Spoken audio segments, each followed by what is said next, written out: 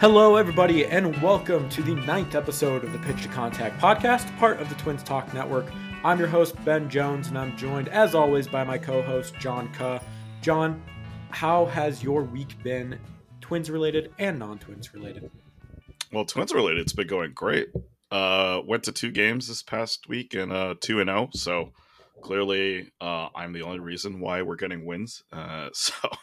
It was I went to the middle match of both series, so it was nice to see some good offensive output, especially yesterday with Joey's Gallows homer, who I'm not convinced it's hit the ground yet. So yeah, it literally broke StatCast. We didn't get data on it till this morning, and the data we got was a little disappointing because turned out it went a lot more high than it went far. Right. Yep. But still, man, those Joey Gallo moonshots are insane. And yeah, Joey Gallo's fun. He's good to watch when he's going. There's been some rough patches, but anytime he barrels up the ball like that, man, it's incredible to see. I don't think I've ever seen someone hit the ball like that. Yeah, it was 38-degree launch angles. I was in the area that's above the bullpen, so I couldn't have a great view of that part of the park. So I just saw the thing just sky in the air. I'm like, that looks almost like a routine fly ball, but the crack off the bat was just so loud that it's like, that's got to be gone. And so just waiting for the roar of the crowd, and then when it was that, I was like, all right, yeah, I knew it. I don't know if you've seen it, but there was the screenshot. I think it was Wesneski who was still pitching. Yep. But his face when Joey Gallo makes contact, he's just wide eyes. His mouth like drops open. He's like, I didn't know it was possible for somebody to hit a ball that hard. So yeah, definitely something that got Twins Twitter going, and all of baseball Twitter just shocked at how hard Joey Gallo hit that ball. But that's Joey Gallo for you. Right. And in today's game, I was watching it on TV, and then the homer that he hit, I audibly gasped when I saw the hit, because it was just like, you just knew it was gone. Yeah. Oh man, what a guy. Some quick programming reminders for you. You can follow our podcast on Twitter at Twins Talk Pod to make sure you catch every single episode. And make sure that you also subscribe to us on Apple Podcasts, Spotify, Stitcher, Amazon, wherever you get your podcasts. And be sure to leave a 5-star review. If you enjoy listening to us, we really appreciate all of those as well. So today's podcast, we'll be going over the last week of Twins baseball, as always. The Padres and the Cubs series in particular, some big takeaways, and of course, a lot of roster moves, a lot of going-ons behind the scenes with the Twins that have sparked a lot of conversation this week that'll be good to hit as well. So before we get into that, let's give you a quick snapshot of the week. So this week, it was 4-2 with series wins over both the Padres and the Cubs. Really good series wins in both, with the offense coming to life against the Cubs here at the end of the week. For the season, still first in the AL Central. Still the only team in the AL Central with a winning record. The AL Central, it just means more. It's kind of like the Big Ten West. Oh, no. little crossover for you here. Yikes. Both the White Sox and the Royals are on pace for 100-loss seasons. The Guardians are starting to hit a little bit more along with the Twins. The Tigers are actually in second place right now. I don't know if anybody plans on that keeping up, but it is what it is. There was a couple day-long stretch where the Yankees, who are in 5th place in the AL East, had a better record than the Twins, who are in 1st place in the AL Central. And so that never looks great optics-wise, but that's the AL Central. Don't have to be that good. Just have to be okay. Yeah, there was a really funny graphic where I think someone took a screenshot of the AL East, AL Central standings, and it was the AL East was above the AL Central, and they just said the teams are in order, and they were, because at that point the Yankees had a better record than the Twins. So it was just really sad to see. Definitely, but that's kind of what they were expecting this more balanced schedule to do, right? Is now, instead of the Twins maybe getting to 95 wins because they play the AL Central more, maybe they only need 88 to win the division. And so we would love for the Twins to do better than that, but so far it's kind of about gone as advertised. All right, and with all that, let's start getting into the games. John, take it away with the Padres. Yeah, we'll start with game 1, which was a 6-1 loss. The starter was Louis Varland. 6 innings, 5 hits, just 1 earned run, though, 2 walks and 6 strikeouts. Just a much better start from Varland after a poor outing the week before. Fastball touched 98.5, so he was clearly feeling something. 95.6 average, which is kind of what we were expecting from Varland. And the cutter and changeup had good results, able to limit the damage really well. Yeah, it was a 6-1 loss, but he only gave up one earned run, and that's because of the relievers. We had an unfortunate sequence of events for Griffin Jacks in the seventh. There were three defensive errors. The first one was just a kind of, I don't know if I'd call it a routine grounder, but it was, hit down the first base line. Kirilloff opted to go for it, and then Jacks went to the bag. And then Kirilloff just kind of missed a little bit with his throw and eventually was charged with an error, so they weren't able to get the out there. But then there was a couple kind of miscues with Christian Vasquez trying to pick off a couple players, one of them including Fernando Tatis, I believe, and that gave Tatis kind of a free bag getting the third. All that resulted in 2 runs for Jax, even though he didn't go for many hits. Did walk 2 batters, though, so it wasn't completely not his fault.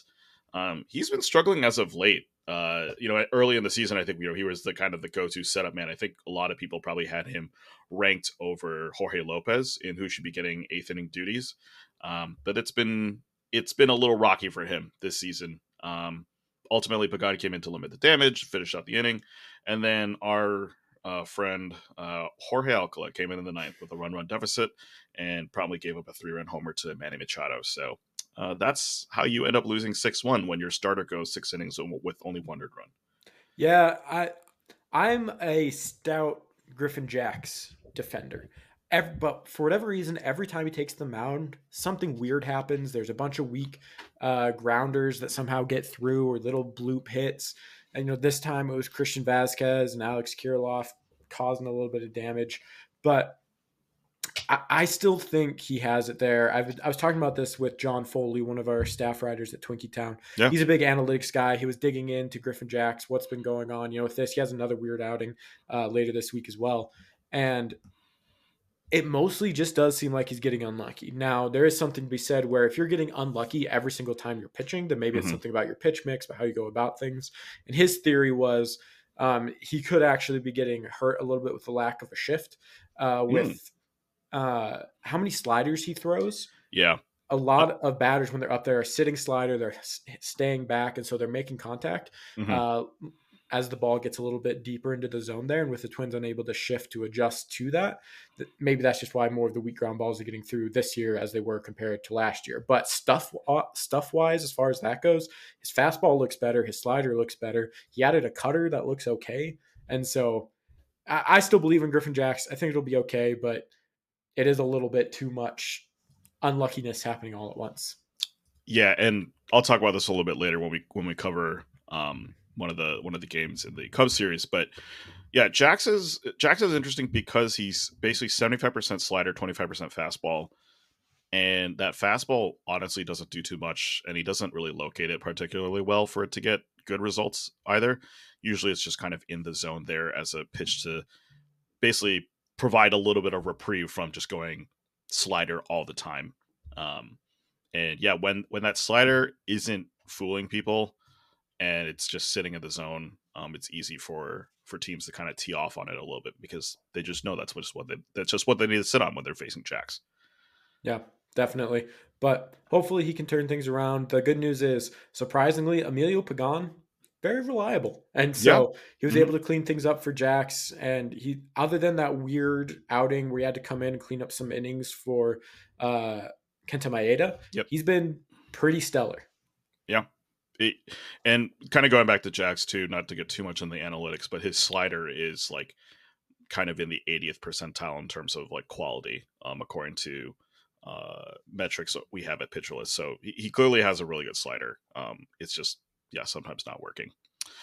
Of course, in a 6-1 loss, that also means that the bats didn't do too much. But it wasn't actually that they didn't do too much. They got 5 hits and 6 walks, so they were able to get on base. They were just 1 for 9 with runners in scoring position. This game was mostly notable because Correa grounded out to end the ninth with men on second and third. He was booed, and then eventually addressed that in post-game comments saying, like, yeah, I'd boo myself too if I was getting paid, $200 million and not being able to do anything. And speaking of John Foley, he actually had an article come out the day before on Monday on Twinkie Town, basically talking about why the Twins have struggled with the bases loaded or just in general with runners in scoring position. And funny enough, someone actually asked Rocco that question after this game as well, and they both kind of said, well, we just don't have good swings. which I thought was really interesting. Yeah. With Correa, I think obviously you would like if he's performing better, but as far as his response to the situation, that's exactly what you do want from your franchise player, right? You don't want him being up there being all defensive, be like, "Oh, fans suck," blah blah blah. He owned up to it. He's like, "I haven't been very good this year," and that's on me. I need to do a little better. Obviously, there's a lot maybe saying that kind of like Griffin Jacks, he's been getting extremely unlucky to start the season, and we started to see some more signs of life later this week, but um I was really encouraged by this response. We all know Correa is a great worker. He's super smart in how he approaches things and how he goes about the game. And so to see that, you know, I would say generally positive response to a negative reaction from the crowd is pretty encouraging, in my opinion. Yeah, and we'll talk about this a little bit later, just kind of general team offense dynamics. But Correa, he kind of has the advanced statistics on his side a little bit in kind of explaining why he's struggling, and so I think it's just something interesting for him. Obviously, he's really big into analytics as well, and so for him, I think he's also just kind of having a positive outlook on this, just like knowing that at some point the results have to kind of go his way. Um, and yeah, it'll be interesting to see how he continues on past this week. Obviously, this past week he was great offense wise, besides this one blip of a game. But yeah, consistency will always be the key for this team in terms of offense. Moving on to game two, then it was a 4-3 victory. Pablo Lopez was the starter with 6.1 innings, 2 hits, 1 earned run, 4 walks, and 8 strikeouts. Pretty good bounce back start for him after a couple tough games. He was mixing with the pitchers more as he's facing a more balanced lineup in the Padres. They have a kind of an even mix of righties and lefties, so he wasn't relying on the changeup or the slider heavily. It was just kind of a mix of both of them, which worked out pretty well. Obviously, you don't love the 4 walks, but being able to limit the damage and not getting a lot of men on base is pretty good. And just a great start to shut down a really dangerous Padres lineup that is super top heavy. Um, and yeah, ultimately, it was a close game, 4-3. And part of that was, again, the relievers. Don't love to talk about it, but it just happens. Jorge Lopez had a blown save in the eighth, I believe. He went fastball heavy, but part of this was because of the situation of the game. They had runners on second and third, I believe. And I think Tatis was one of those guys. And so Cronenworth was up to the plate. They don't want Cronenworth to do any real damage to them. So Jorge Lopez was just basically throwing high fastballs, just trying to see if Cronenworth was going to chase those out of the zone. But he was more disciplined at the plate. So ended up walking Cronenworth. And then ended up basically run scoring, tying the game at 3-3. Duran came in the ninth, ended up pitching 2 innings because his first one was extremely efficient. Curveball was nasty, getting ground outs. But in the 10th, he fell victim to a squeeze play from the Padres, brought a ninth in the 10th. And then Jax actually came back in the 11th. He had a tough situation coming in because the ghost runner was actually Tatis, who is extremely fast. Um, he walked Bogarts, which was a similar situation to Lopez, where he's just trying to get him to chase a slider. It was like basically like 4 sliders just out of the zone, just hoping Bogarts was going to swing. Then the Twins intentionally walked Soto to load the bases so that Jax could face Matt Carpenter, who then he struck out. So it was good to see Jax, at least when he comes up against in these high leverage situations against the top of the order, he was able to deal with it well enough. And then I think the Twins strategy wise was kind of sound. Like, you don't love it when they give free passes or just try to get guys to, uh, just strike out just even against non-competitive pitches. But ultimately, when you're facing a lineup like the Padres who can just do damage really quickly, I thought it was actually a solid decision from Rocco in how they managed the relievers in those late inning situations.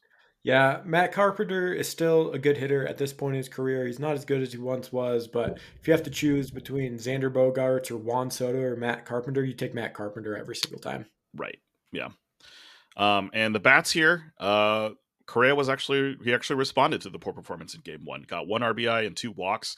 The Padres actually intentionally walked him in the 11th. They didn't want him to do damage there. Solano was a big contributor to the game despite only having one at bat because he came in a pinch hit in the 10th against Josh Hader, who we all know has been, one of the better closers in the game for the last few years. And he just smoked a grounder down the first base line to score Willie Castro. That ended up tying the game in the 10th. And then in the 11th, Alex Kirilloff, hero of the night, with a walk-off single. Good night for the bats, even though it was a low scoring game. I think they came in, they produced when it mattered, and I think that's the good takeaway from here. Definitely. It's nice to see Kirilloff get that big hit, kind of bring him to life a little bit, get him a little more comfortable. And, you mentioned the Solano hit. I think it's also good to mention Nick Gordon, who got a single off of Hader, lefty Yep. on lefty in the Hmm. middle of that rally there. Uh, I don't think there's pretty much any situation where you want Nick Gordon facing Josh Hader, but the Twins were basically out of bats at that point, and Nick Gordon put together a decent at bat, put the ball in play, and did what you need to do. And he's had a really rough start the season, but he's starting to come around now, and he's looking a lot better the last couple weeks. Yeah. A few notes from the game too. Nelson Cruz made his second appearance at Target Field as a member of the opposing team. Just a nice ovation for him when he came in to pitch in the eighth, I believe. Twins fans, obviously, we're Nelly is, even though he was only here for 2.5 years, I think we're all very appreciative of what he did for the team, especially that Bomba squad, and just kind of bringing those young guys up. So it was just nice to see from the Twins fans. And then, yeah, just going back to reliever strategy, I thought it was cool that they brought in Durant to pitch in the 10th. Normally, in the past, they probably would have been like, oh, you pitched the ninth and let's just go to another guy in the 10th. But because I think he only threw like 9 pitches in that inning, I think they were pretty smart to be like, all right, we think he can still handle the extra workload. Yeah, no, it was a good move there. I kind of like seeing Duran more go out for those multiple inning situations. I think that was part of what made him so special last year was Hmm. being able to be that multi-inning fireman. And obviously with the Twins bullpen in a little bit of a different situation this year, you really only have three maybe reliable relievers you can really count on with Jax, Lopez, and Duran. Jax has been shaky, so maybe that number's down to two.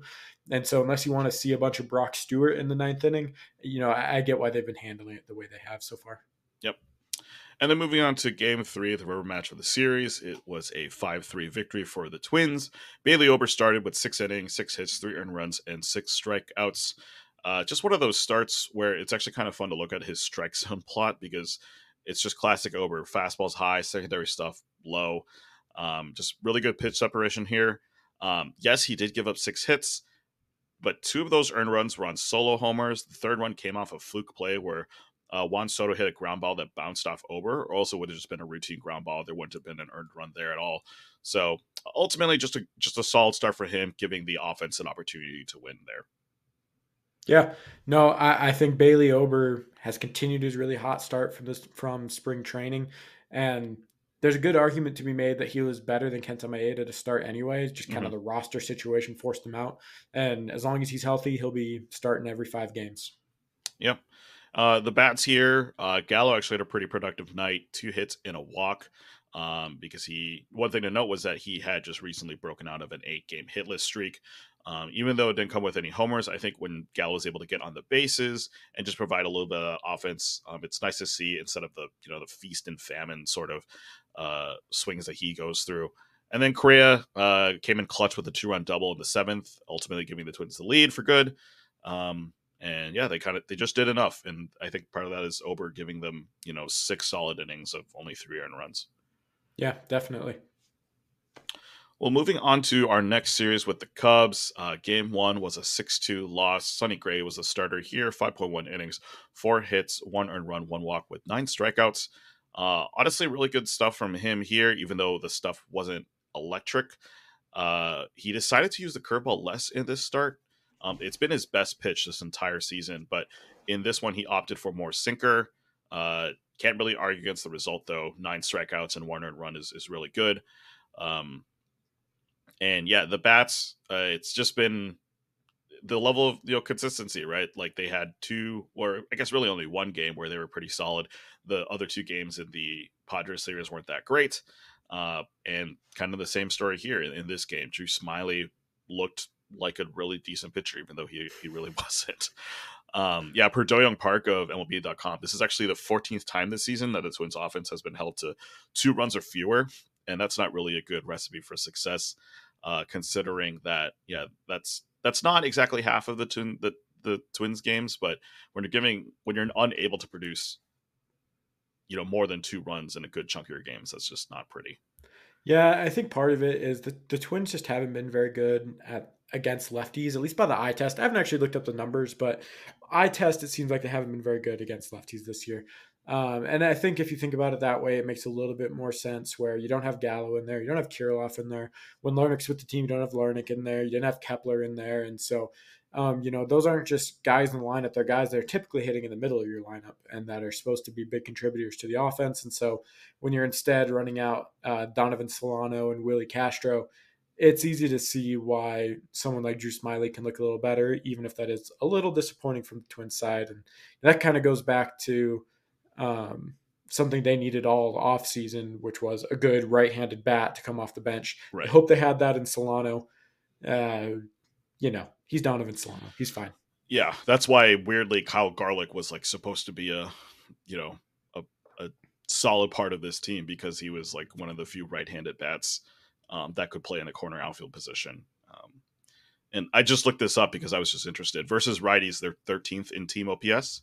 Versus lefties, they're third worst in team There you go. OPS. So Eye test was right this time. there you go. Yeah, and I mean it makes sense, right? Like you said, like their best batters are usually lefties. Obviously, Correa and Buxton are righties, but yeah, those power bats for sure take a dip when you're facing lefty on lefty.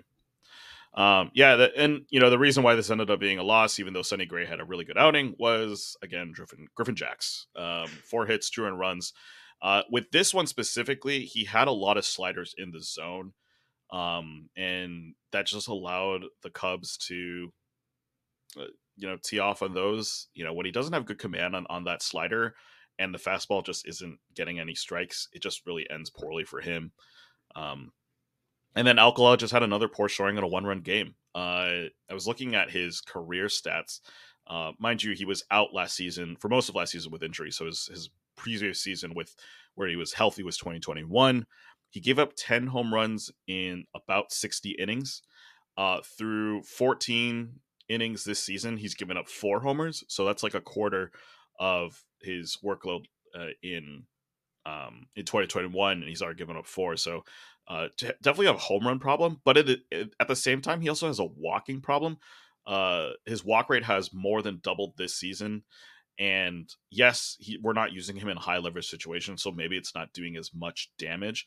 But when you're trying to keep it close in these 1-run games where the Twins offense could pull off a victory, when he's in the game, it always for some reason just ends up not being close after he gets off the mound.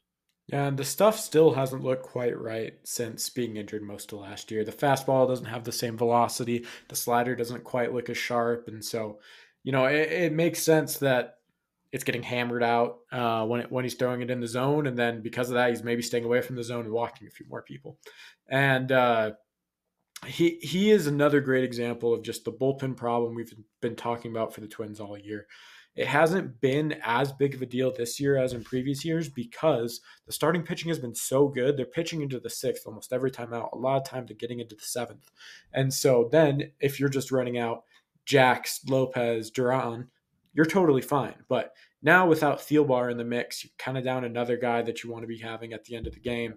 And with Jack struggling, it's really put a lot of pressure on Brock Stewart, who has gotten very lucky, I think, that his walks haven't come back to haunt him. And Alcala isn't pitching well. Moran isn't pitching well. I think the Twins were hoping one of those two guys could regain some of their form from before and at least emerge as a mid-leverage type of arm. And so far, they both looked pretty poor. Yeah, to illustrate how lucky Brock Stewart is, he has an 071 BABIP, which is batting average on balls in play, which is completely unsustainable, and 100% left on base rate, which like for relievers, those aren't like insane numbers because we see relievers, generally they're only pitching 1 inning, and if they are able to escape, it usually works out well. But that is just incredibly low. Like an 071 BABIP is just unsustainable. And his walk rate is nine walks per nine, so he's basically walking a batter every single inning he goes out and pitches. So um, yeah, he's been really solid this season, but I don't think he's a guy that we were like, oh great, he's our next setup man. I think he's the still very much like a a bridge sort of reliever. The Twins will definitely be adding an arm at the deadline. There's no doubt about that. The only question is if they can make it until then, if it's going to come back and really hurt them before then. If Lopez or Duran has to miss a couple weeks, okay, now you're in a really tough spot because pretty much everybody else on the 40-man roster is a starter. And Yep. so, can you convert any of them to short relief with that short of a time span to do it? If not, I don't even know what you would do without Joan Duran right now. So, Right. Yeah.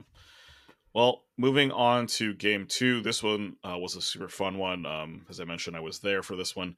Joe Ryan with 6 innings, 4 hits, 1 walk, and 10 strikeouts in a 11-1 victory. Just a great day from Joe Ryan. The fastball was incredible. 25 combined whiffs and called strikes. Basically, half of his pitches resulted in either a whiff or a called strike, which is pretty sick. The splitter was also pretty decent enough to get a few strikes on its own. That's always been the harping thing with Joe Ryan. The secondaries aren't really there, and the splitter was kind of there. It was good enough to get a reprieve from the fastball. So just a great start from Joe Ryan. And it was kind of funny because the Twins continue the tradition of just giving him all the run support he needs and then some. I think this is like the fourth start that he's had where the Twins have scored more than 9 runs or 9 or more runs. So, yeah, when he pitches really well, the stats don't always look that great because it's like, well, that's because, the offense was destroying. So maybe he didn't have to pitch that well. But part of it was because Kirilloff had 2 homers. He had one in the first inning, and then another one later in the game that was, in my opinion, more impressive because he basically took Wisniewski dead center. And then he also had a ground rule double, so 10 total bases for Kirilloff. He's had a couple of solid games, but this was definitely kind of the breakout game where it's like, oh yeah, he's healthy. He's feeling good. Like we mentioned, Joey Gallo had the longer homer in history because we still don't know if it's touched the ground yet, but Statcast did eventually say that it went for, I think, around 422 feet, which is still not near the record set by Miguel Sano, which I believe was 496 feet at Target Field. Um, the funny thing with that was I think Dick Bramer on the call for the game was I think he just went, wow, when Gallo hit it. yeah, it wasn't just wow. It was like he was like shocked. He was like, "Wow!" Yeah.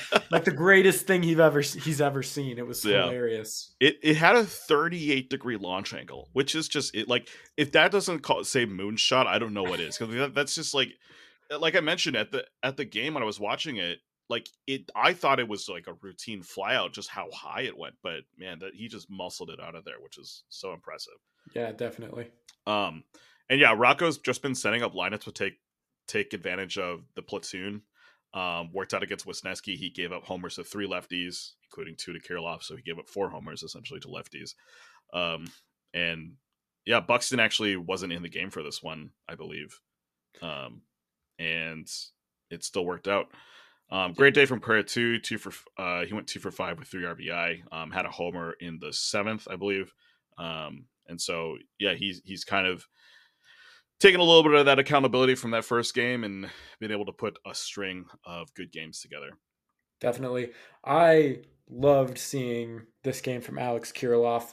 The biggest indicator that we've heard from the Twins of if he's feeling well is how he's driving the ball specifically to the opposite field. Mm-hmm. Kirilloff can hit the ball hard everywhere, and when he's driving it to the opposite field, that's when you know it's healthy because with that wrist, that's really where it can start to bother you on those types of swings.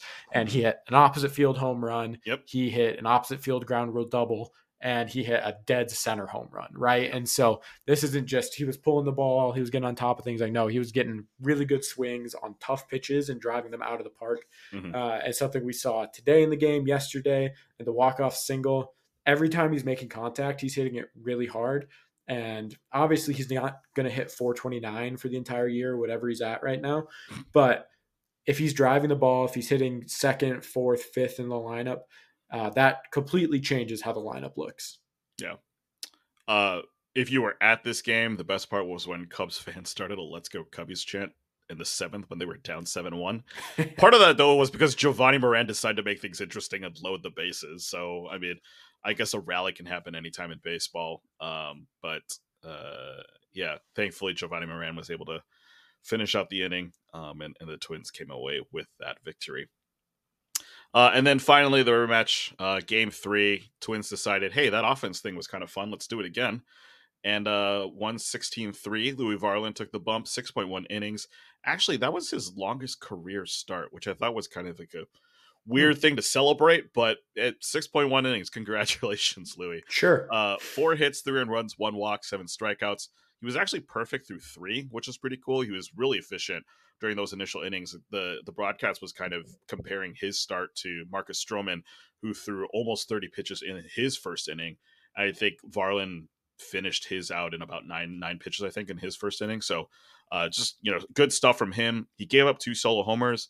Didn't really matter though, because again, the Twins provided some run support. Fastball was a little slower this time around, but honestly, I wouldn't really worry too much about it. He used it a lot in this game as well, more than he's used in his last 3 starts. And the secondaries were good. Cutter and changeup did well enough to earn whiffs. Fastball, even though it was at a little bit lower velocity, was incredibly effective. Was getting whiffs and called strikes. Yeah, so just another good start from Louis. And those 7 strikeouts are definitely nice for a guy who didn't start with the team.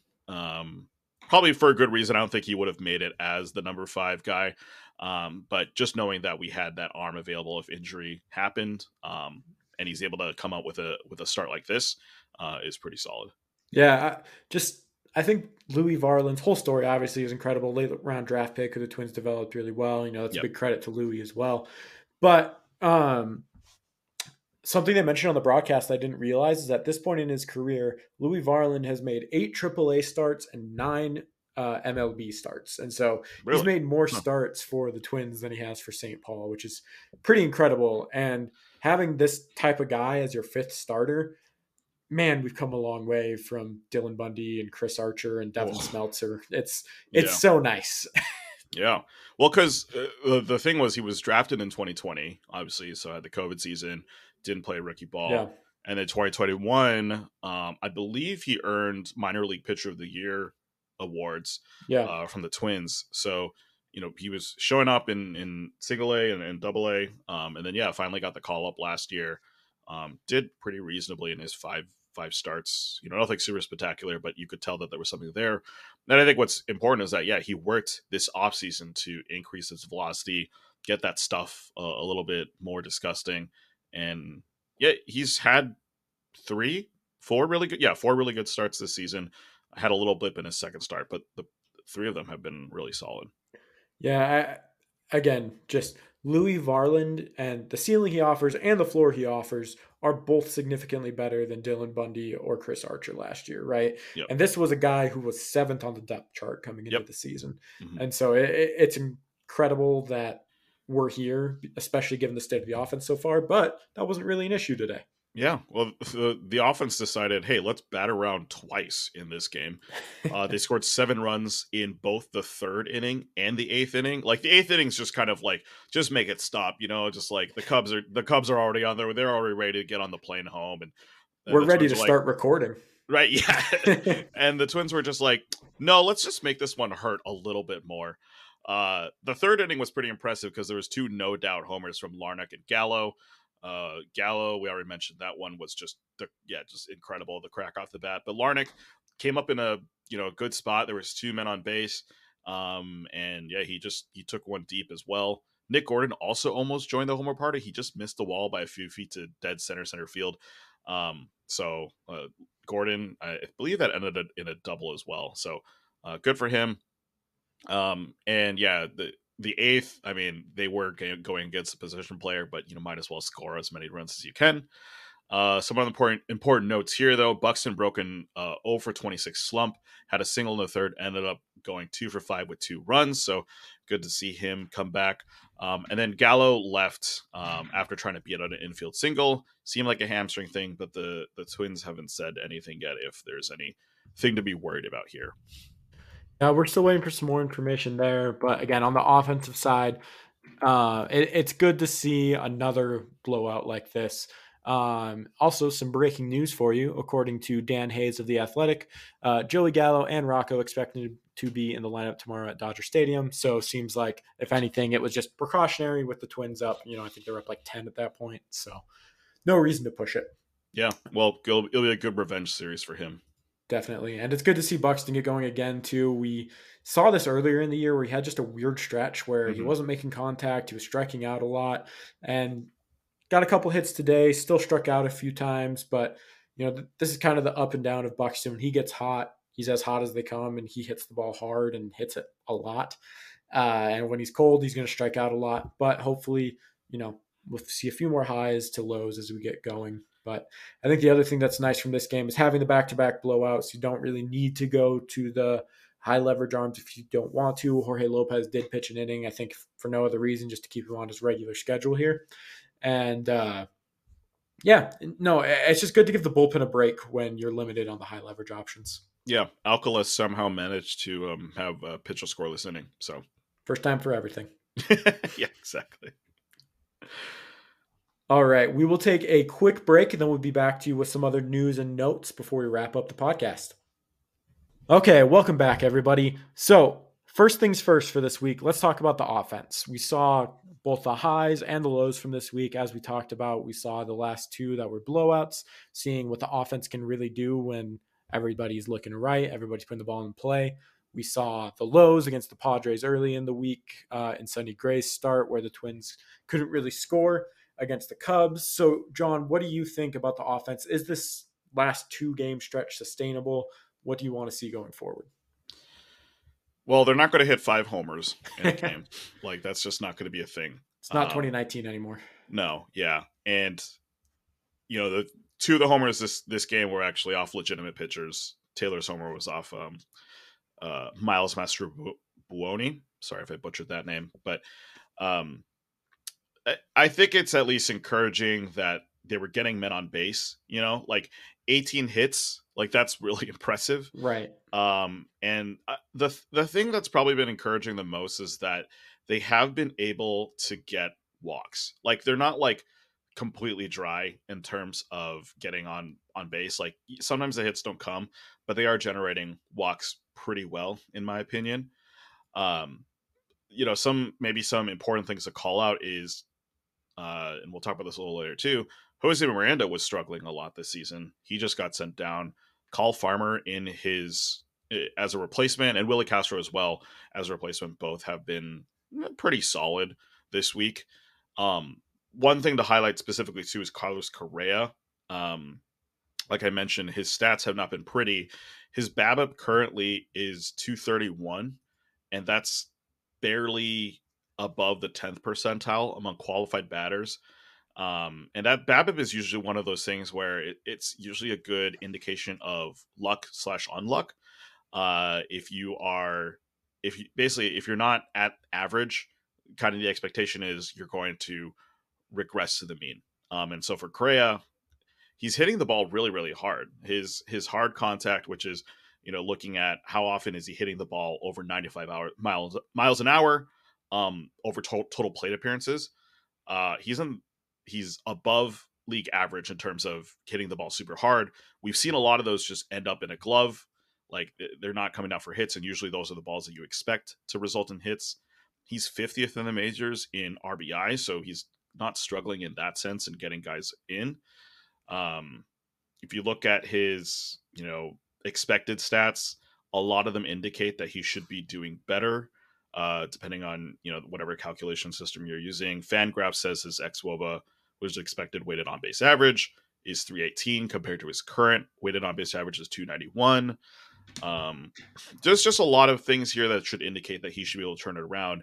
And then I think the reason why I'm highly encouraged is because he's such an integral part of the offense, right? Like he's batting second or third in this lineup usually. If he's not doing well, that really stalls the offense early on, because those are the hitters that you expect to do well. Gallo's just had a recent resurgence and he's been super hot and cold. So sometimes the team is just going to work the way it is when Gallo's feeling good. And Larnach was struggling. That's why he got sent down. But coming back up, he seems to be doing decent in these last two games. Obviously, small sample size, yada, yada, yada. But the guy who was replacing Kepler was weird because he had some clutch-ish like homers and hits. Like he'd hit a homer every so often, but his batting average was still only 216. Like, and his OBP wasn't that much better either. So just struggling to get on base. hopefully Larnick is able to give a little bit of a better shot to the offense in these next 10 days. Um, there's just a lot of issues with the offense, and I think it was nice to see them come out for these last few games. Obviously, we can't expect them to go 10 plus runs every single game, but I think there's signs to show that this team is not a bad offensive team. I think last week I was talking about how all the advanced stats basically just say the Twins are average. And I think Yeah. if they're average, I think that's good enough for me right now. I mean, if they're average with how good the starting pitching has been, you could win 95 games with that team. But Yeah. the problem is they've been below average production wise. Yes. And the big thing for me, the best sign of things moving in the right direction, I've been talking about it all year. I've been talking about it since before the year, but it's all about Alex Kirilloff for me. He Mm, was the one guy in the system that we weren't sure what we were going to get, but his track record is good enough where if he's healthy, if the wrist is good, he completely changes how the lineup looks. And I won't go on it much longer because obviously he's not, again, going to have a 1400 OPS for the entire season, but he doesn't need to. If he can hit 270, drive out 20, 25 home runs, if he can drive guys in when they're on base, he's going to be good. He's one of the best hitting prospects the Twins have ever had. He was one of the best when he qualified in baseball. And he's the type of guy that changes the shape of the offense. And the reason I say that, right, if you go back to the 2019 team, the main thing that's different about that team versus this team is Nelson Cruz, our old friend, right? And I hmm think we took a lot for granted how good Cruz was in 2019, 2020 when he really had things going, right? He wasn't just a good hitter, he was one of the best hitters in all of baseball. He had 164 WRC plus, which was fourth best in the league, behind Mike Trout and Christian Yelich and Alex Bregman. And so, that isn't just good, that is otherworldly great in a season where people were crushing the ball. And so when you take that out, obviously you get Joe Ryan in return, which is great in a different sense. But when you take that out, it kind of opens everybody else up to be hurt. So yeah, Kepler's regressed since 2019. The Sano isn't on the team. hmm Buxton's gotten better. You have Correa now, right? There's all these different things that kind of get mixed and matched. But the big thing for me is having that guy right in the middle of the lineup where every single time he's up in a big spot, he's almost always going to come through, right? hmm And so Kirilloff doesn't need to be Nelson Cruz, but between the mix of Kirilloff, Correa, Buxton, you need that to kind of really be the centerpiece of your lineup and really start producing a lot better than they have so far. Yeah. And I don't take a ton of stock into specific splits because sometimes I think they're just so situational. But the Twins, when they're behind, have they're 24th in team OPS when they're behind in a game. And I think like we've seen a lot of these blowouts, and we're like, oh, I think that's encouraging. But a lot of times it's because they're ahead. When they're behind, they just aren't that good. But that also usually means that they're facing the top tier relievers of each team. They're in situations where um, the offense or the defense that they're playing is trying to protect a lead. So naturally, that's going to result in worse performances. But being 24th, essentially, which is seventh worst in the majors when you're behind, isn't always a good recipe for success. And I think that leads to a lot of consternation for Twins fans because it feels like, oh, why can't we come back in games? And why are we struggling to, in these 1 run, 2 run games where we're only behind and like a couple good at bats could finish it off? Why are we always struggling? Well, the stats seem to indicate that we just don't do well in those situations right now. Even though we do really well when runners are in scoring position, we just for some reason can't get it together when we're behind right now. Yeah. And you mentioned this already, but let's talk about the third base situation because that relates to this whole Yeah. conversation as well.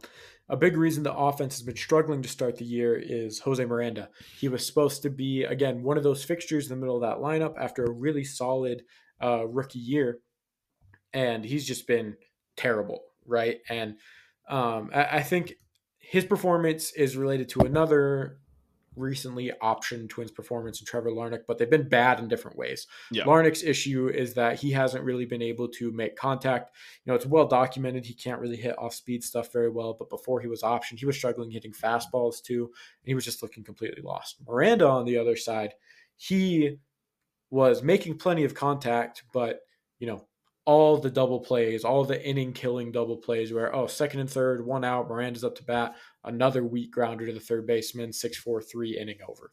Mm. And so finally, with Kyle Farmer back from the injured list, which let's take a second to say how great that is, too, that he was able to come back so quickly after getting hit in the mouth with a fastball.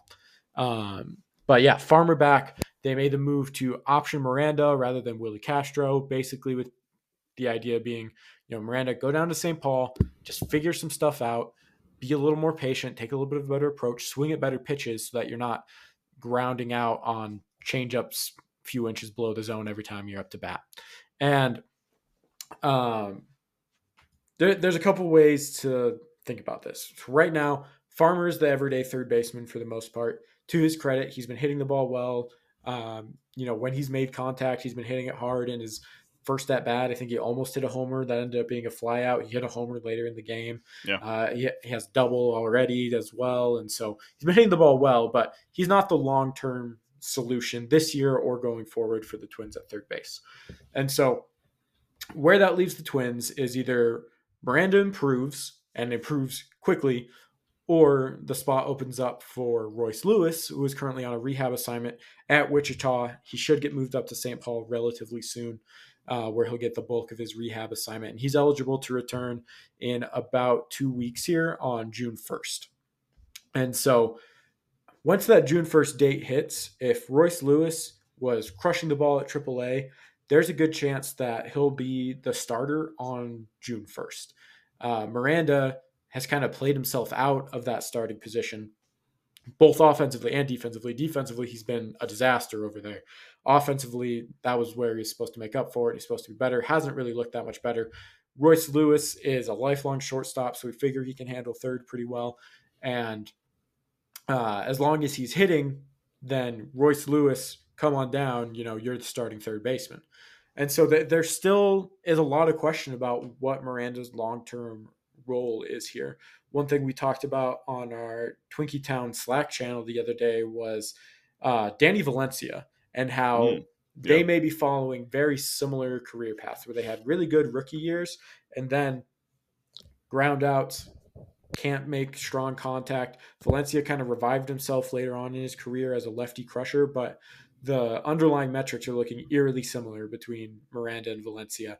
And so, however this works out for Miranda, he's running out of time a little bit with Kirilloff back, taking over first base every day with Royce Lewis working his way back. There may not be a place for him to play soon. And of course, then that circles back to Byron Buxton, because if he's out in center field every day, then we have the DH spot open. And then that's where Miranda, Larnach, Gallo, whoever can cycle through and really have your 9 best hitters in there every day instead of your 8 best hitters and Nick Gordon or Michael A. Taylor. Yeah, fun little fact about that Kyle Farmer fly out. It would have been a homer in 25 parks. He just happened to hit it in one of the parks where it wasn't. So yeah, Miranda is kind of interesting. Just because I was looking a little bit at some metrics we have over at Pitcher List, and the weird thing with Miranda is just the power's been sapped for him. Yeah, like the power just isn't there this year, despite the fact that he was kind of raking in spring. But yeah, his power ability was like steadily going down over the course of last season. This season, it's been about league average or below league average. And it's just been tough for him to generate any meaningful counting stats because the ball just isn't adding, it just isn't getting extra base hits essentially. And so, yeah, he's just been struggling in general to make good contact. And it's interesting to see what will happen, because I think with the whole Buxton situation, I think we could all argue that it's been a good experiment to have him DH for the month of April and May for the most part. he's played in plenty of games. He's made an impact for the most part in the offense. He does have those hot and cold streaks. Um, and there's the worry of like, well, if he starts playing in center, like how much of that injury risk goes up all of a sudden. Um, but him being there, like you said, kind of closes the door on Miranda, Larnach, kind of these power bats to make a difference. Um, and yeah, maybe Miranda ends up being more of a platoon guy than kind of an everyday starter, which just seems like a shame for a person who had so much potential coming in as a rookie last year and then this year as well. Um, it'll be interesting to see how he does in AAA if it's kind of just a mental thing, because clearly we know he can rake because he was just doing it 2 months ago down in Florida. Yeah, definitely. And I mean, all of not all of 2022. He had a cold stretch in the beginning, obviously, and then he Yep. had his infamous one day option and then came back and was crushing pitching ever since then. Yeah. Mm-hmm. He did cool off a little bit towards the end of the year, but um, he was a late bloomer in general, right? He didn't really come on to the prospect scene. He was available to be taken in the Rule 5 draft the year before the Twins added him because they were like, oh, we don't know what he's going to turn into. Mm-hmm. And then he put together a monster year at Double and AAA the year after. What he hit, I think he hit 344, 401, 572. That's a 973 OPS, right? And so obviously that monster year firmly put himself into the Twins' plans. And I don't think we've seen the last of Miranda this year. The baseball season is too long. There's too much going on. Injuries happen. Yep. But in the fully healthy, fully realized version of the Twins, right, there's a reasonable chance that he's, could have played himself out because there's Kirilloff, there's Gallo, there's Farmer, there is Royce Lewis soon.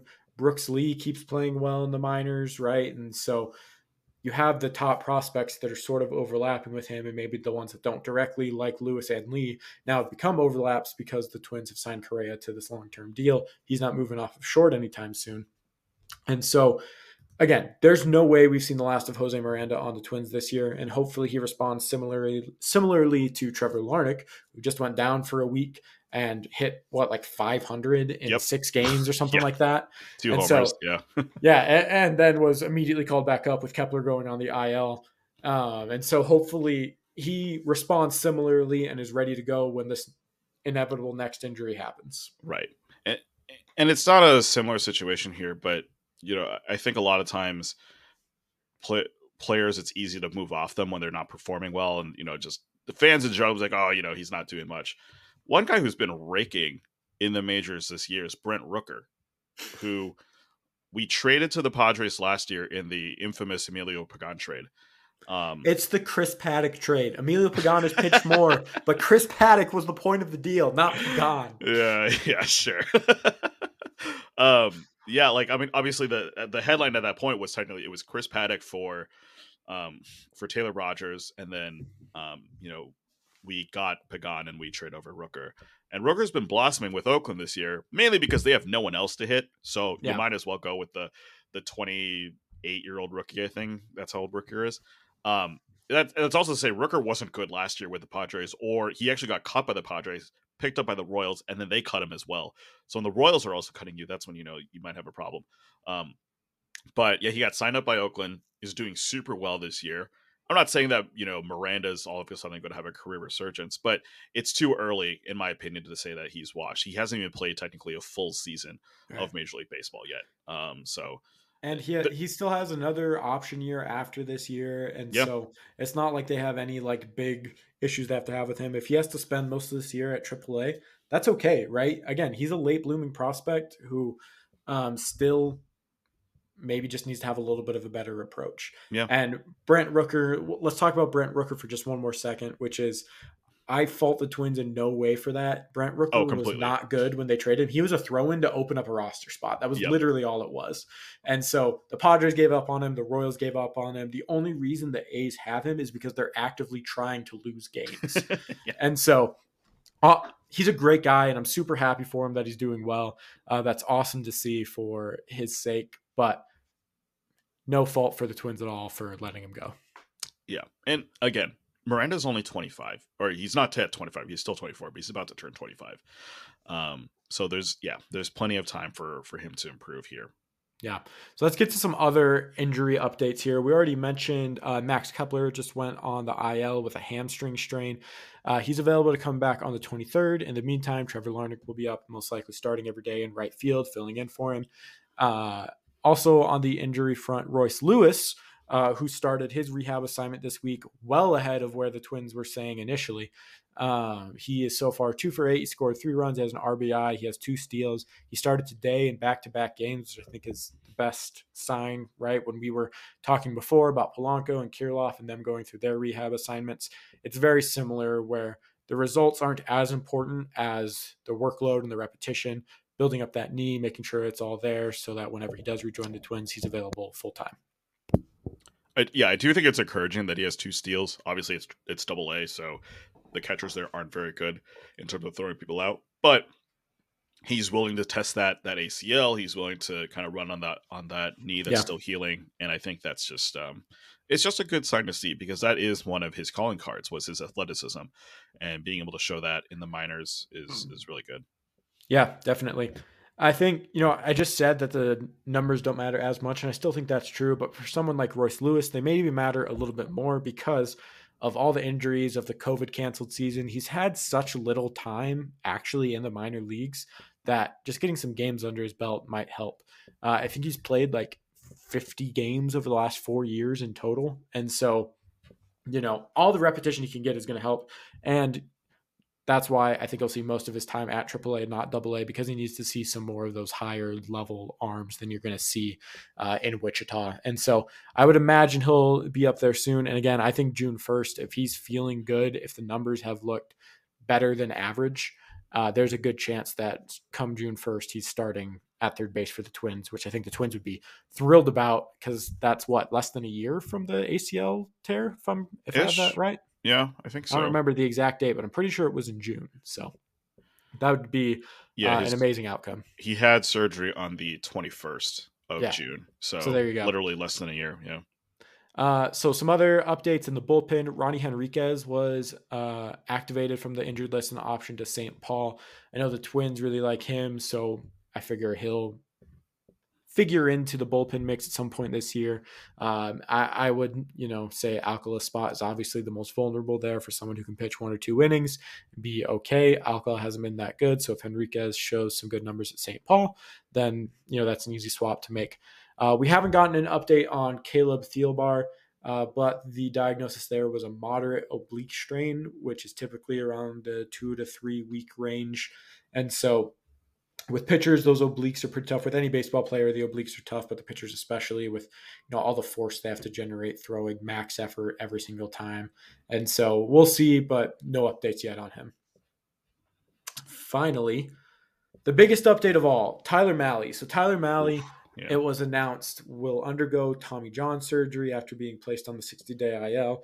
Again, the initial plan for him was to be shut down for a month and then build back up after that. But I think at the end of the day, the Twins just decided, it looks like he's going to need Tommy John's anyway. There's a chance he could rehab and come back later on this year. But with pitchers, with this being, the 12 to 16 month range, typically, it's better to get the surgery in soon so that ideally he can be back second half of next year, both for his sake and if he comes back with the Twins because he's a free agent at the end of the year, their sake as well. But Mahle is someone who was hoping for a big year going into that free agency year, and obviously that hasn't been the case at all. So first, let's just talk about the Twins aspect, and then let's go back and we'll look at the trade, because that's the other thing that people are really talking about. So first, just from the Twins perspective, obviously tough look for Mahle. I think he only started 8 games for the Twins, and he looked pretty good when he did pitch. But again, the issue was with him, he didn't pitch that much. And so something similar, right, with Chris Paddock that we just saw.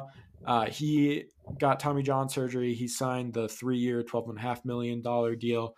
Basically, that bought out his last 2 arbitration years and his first free agency year. So basically, to get the number down, he gave the Twins a free agent year, and the Twins were able to get him for cheap, so that hopefully they get 2 fully healthy years after this year that they'll get to see Chris Paddock. Tyler Mahle is in a different situation because he's going into free agency. And so another good kind of comp for that would be the deal that the Twins gave Michael Pineda. That was, I believe, 2 for 10, Yeah. Mm-hmm. where basically the first year he didn't pitch at all. The second year was him in the rotation full time. The first year was just him rehabbing with the Twins. Now, this is a little bit of a different situation as well because Mally's been with the team for 9 months at this point. They know him a little bit better. Theoretically, they like him.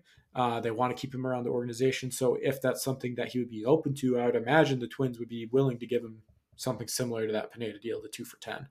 But John, what are your thoughts on the Mahle tenure? It's been rough. To say the least. Yeah. I was actually at his first start as a Twin. And he was facing the Blue Jays. And the biggest thing about Mahle, everyone was saying was, oh, he plays in Great American Small Park or Great American Ballpark technically, but it's just tiny. It's a little league field essentially. Yeah. So the home run issues, like that's just a case of just being pitching there. His stuff is great. Like, the home run issues will change once he moves places, right? He gets traded to the Twins. Target Field is historically a pitcher's park. And then he gave up 4 homers that day. It was just like, I get it that the Blue Jays are like really, really good and like a powerful lineup, but it was just like one of those funny, just like, yeah, Tyler Mahle, getting traded to the Twins really fixed the home run issue right there. But we paid a lot for him, right? Spencer Steer was one of the top prospects in our farm system. Christian Encarnacion Strand, also really solid prospect. Steer's been really good in the majors this year. He's had 5 homers so far. He's kind of on pace for like a 20 homer season, with maybe around 60, 70 RBI.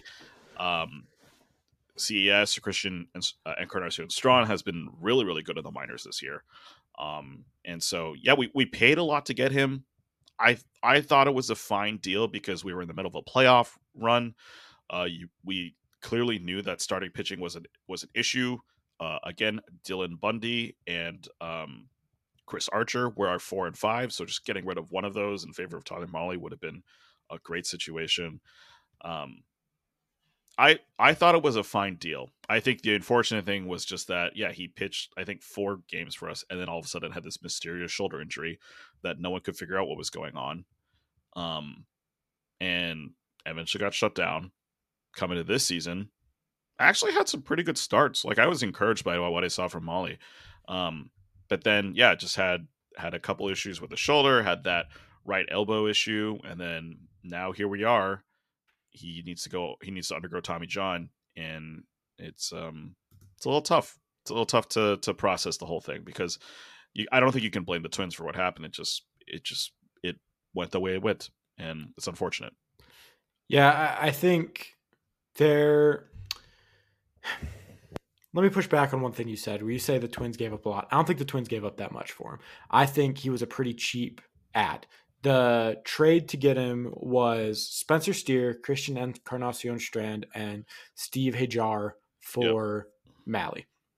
Now, he's been good when he pitched, but at the time, Steer was a 24-year-old who had a breakout season at Double-A, right? I think he had played like 30 games at Double-A, played like 30 games at Triple-A before he was traded. He looked really good at Double-A. He looked okay at Triple-A, and was fine, but hadn't done much of anything before that, right? And so he was an older prospect who was in the futures game, but we've already talked a lot about the congestion the Twins have long term in their corner outfield and corner infield positions. That's where he was going to be, and the Twins didn't have a spot for him. There were plenty of people above him on the depth chart. The same thing can be said for Christian Encarnacion Strand. Older prospect. He was in the middle of a minor league breakout that year. Hadn't done a lot before that. He's taken another step forward this year, and so maybe long term that looks better. But at the time, it was totally fine, right? And Hajar, the Reds have already traded to the Guardians, I believe. I don't think he's thrown a pitch this year, and so he's a non-factor. I'm kind of discounting him from this trade. He was a throw-in, and so I don't think the Twins gave up that much for him. Now, the reason they didn't have to give up that much for him is because he had been on the injured list twice that year already with, they called it a shoulder strain. This other shoulder issue was supposedly unrelated to that. But since then, on and off the IL with that shoulder issue, he didn't pitch that much last year. And then this year, of course, the Tommy John, which isn't the shoulder directly, but anybody who's twisted an ankle before knows sometimes then something else starts to hurt because you're Yep. compensating for that. And Hmm. so even if it's not directly related to the shoulder, there's a good chance it is. Now, I think Twins fans are particularly sensitive to the Twins acquiring damaged goods, for lack of a better term. It goes back to the Sam Dyson trade in 2019, Oh, tough. where Forgot about that. right, where I think he pitched like 2 games for the Twins and never pitched in the majors again. Yeah. And basically, the Twins were upset about that because they felt like the Rangers didn't disclose some medical information to them that they should have. And so going back to that, I think maybe there's this feeling the fans have that the front office isn't doing their due diligence, and that's not the case at all, right? They knew about Mahle's shoulder. They knew that Paddock was an injury risk. They knew that these things were happening, and that's why they were able to get him for so little. Paddock is another example of this. They gave up a reliever in the last year of team control and a non-prospect for a young starter with 3-4 years of team control left when they acquired him, and another reliever who we won't mention. But Yeah. but again, essentially you got a young starter who had shown good stuff with 3 years of team control Yeah. for a reliever in the last year of team control. That's a crazy get, but they got him because of the injury concern. They got Mahle for 2 mid-level prospects, older prospects in the middle of semi-breakouts because of the injury concern. Mhm. And this has been the other thing that's kind of been the discourse outside of Twins Twitter, which is, pitchers getting hurt. The other team you can look at where this has been happening a lot is the Rays.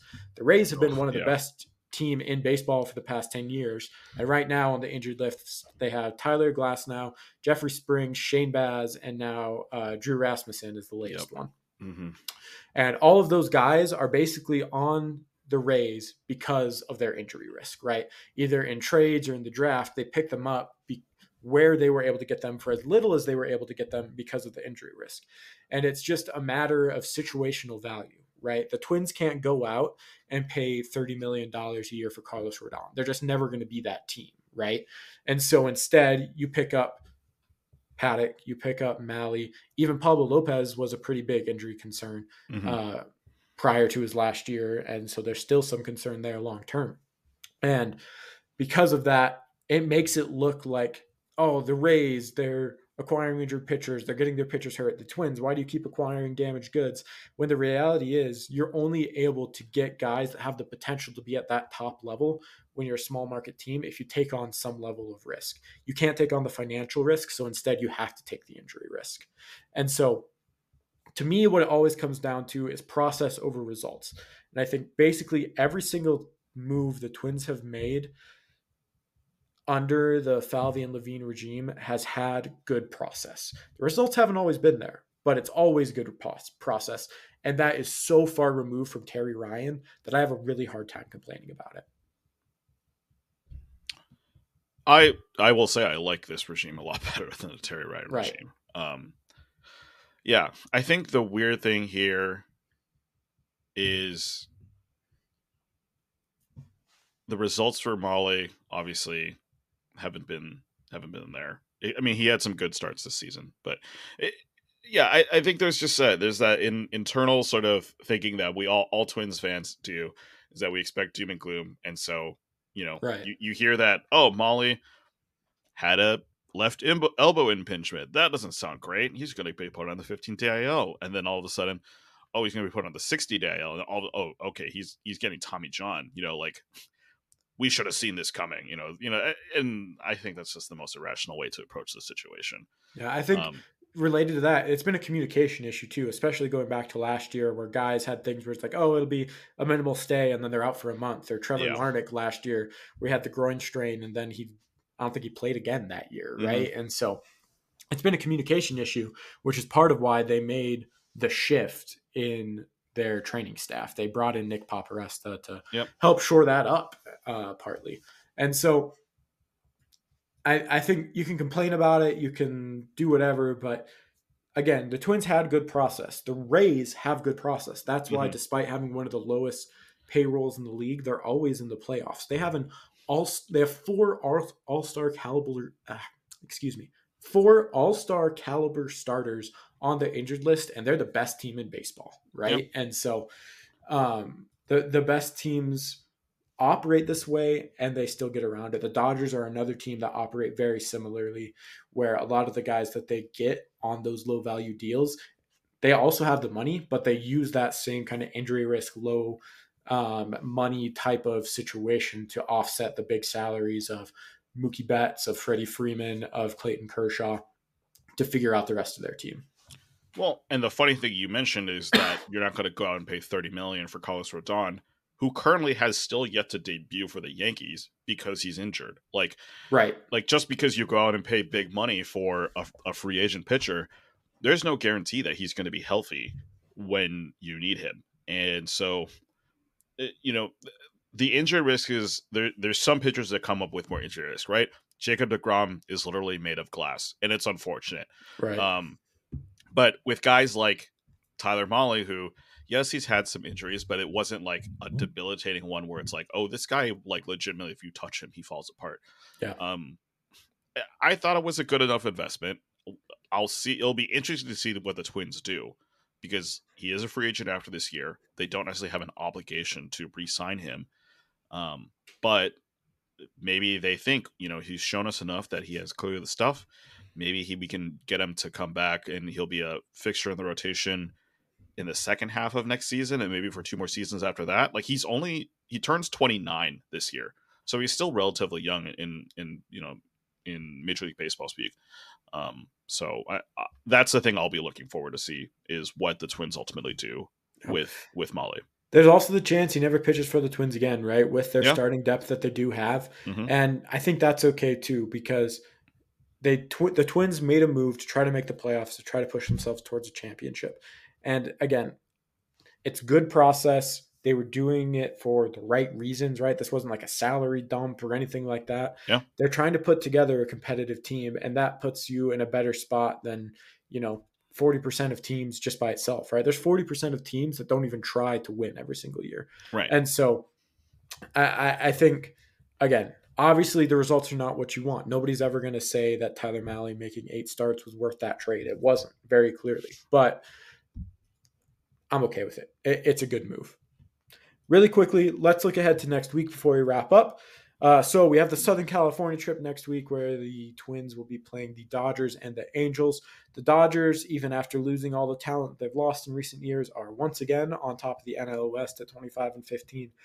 They'll face Noah Syndergaard, Clayton Kershaw, and Dustin May. Syndergaard and Kershaw aren't what they used to be, but they're still pretty solid. Dustin May, on the other hand, man, that stuff looks good. Maybe the results haven't quite been there, but every single pitch, it seems like, is moving a lot. So pay attention to him when the Twins face him for sure. Also, the last time the Twins faced Kershaw, he had a perfect game for 7 innings before he got pulled because it was the beginning of the year. So with the Twins' struggles already against lefties, who knows what will happen this time around.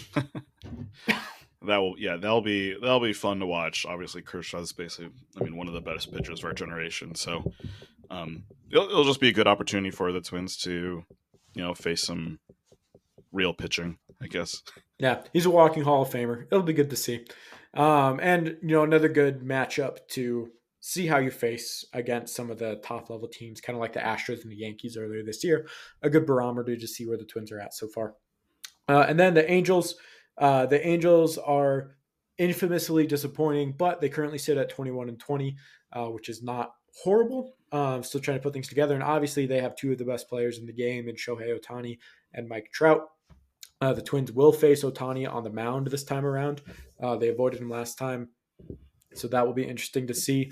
And again, another good place to see where the pitching is doing as well because of Ohtani, of Trout, of Freeman, of Betts. You got these star-studded lineups that the Twins will get a good test against. Yeah, the Dodgers are 5th and the Angels are 8th right now in team OPS. The next best team that we had to face was Boston early in the season, and they weren't as good. They've definitely heated up as late. So these will be 2 of the best offenses that we see all year. Definitely. So check back in next week to see how the Twins do. We will be right here covering it with you as always. Be sure to check out our work over at Twinkie Town as well if you want to follow along with the games. Again, we do really great game threads over there that are a lot of fun. And also be sure to check out John at Pitcher List for your fantasy baseball needs. John, what is your fantasy tip for the week this week? Pick up Alex Kirilloff. Seriously, go do it. I literally did right before the game today, so I'm already on top of it.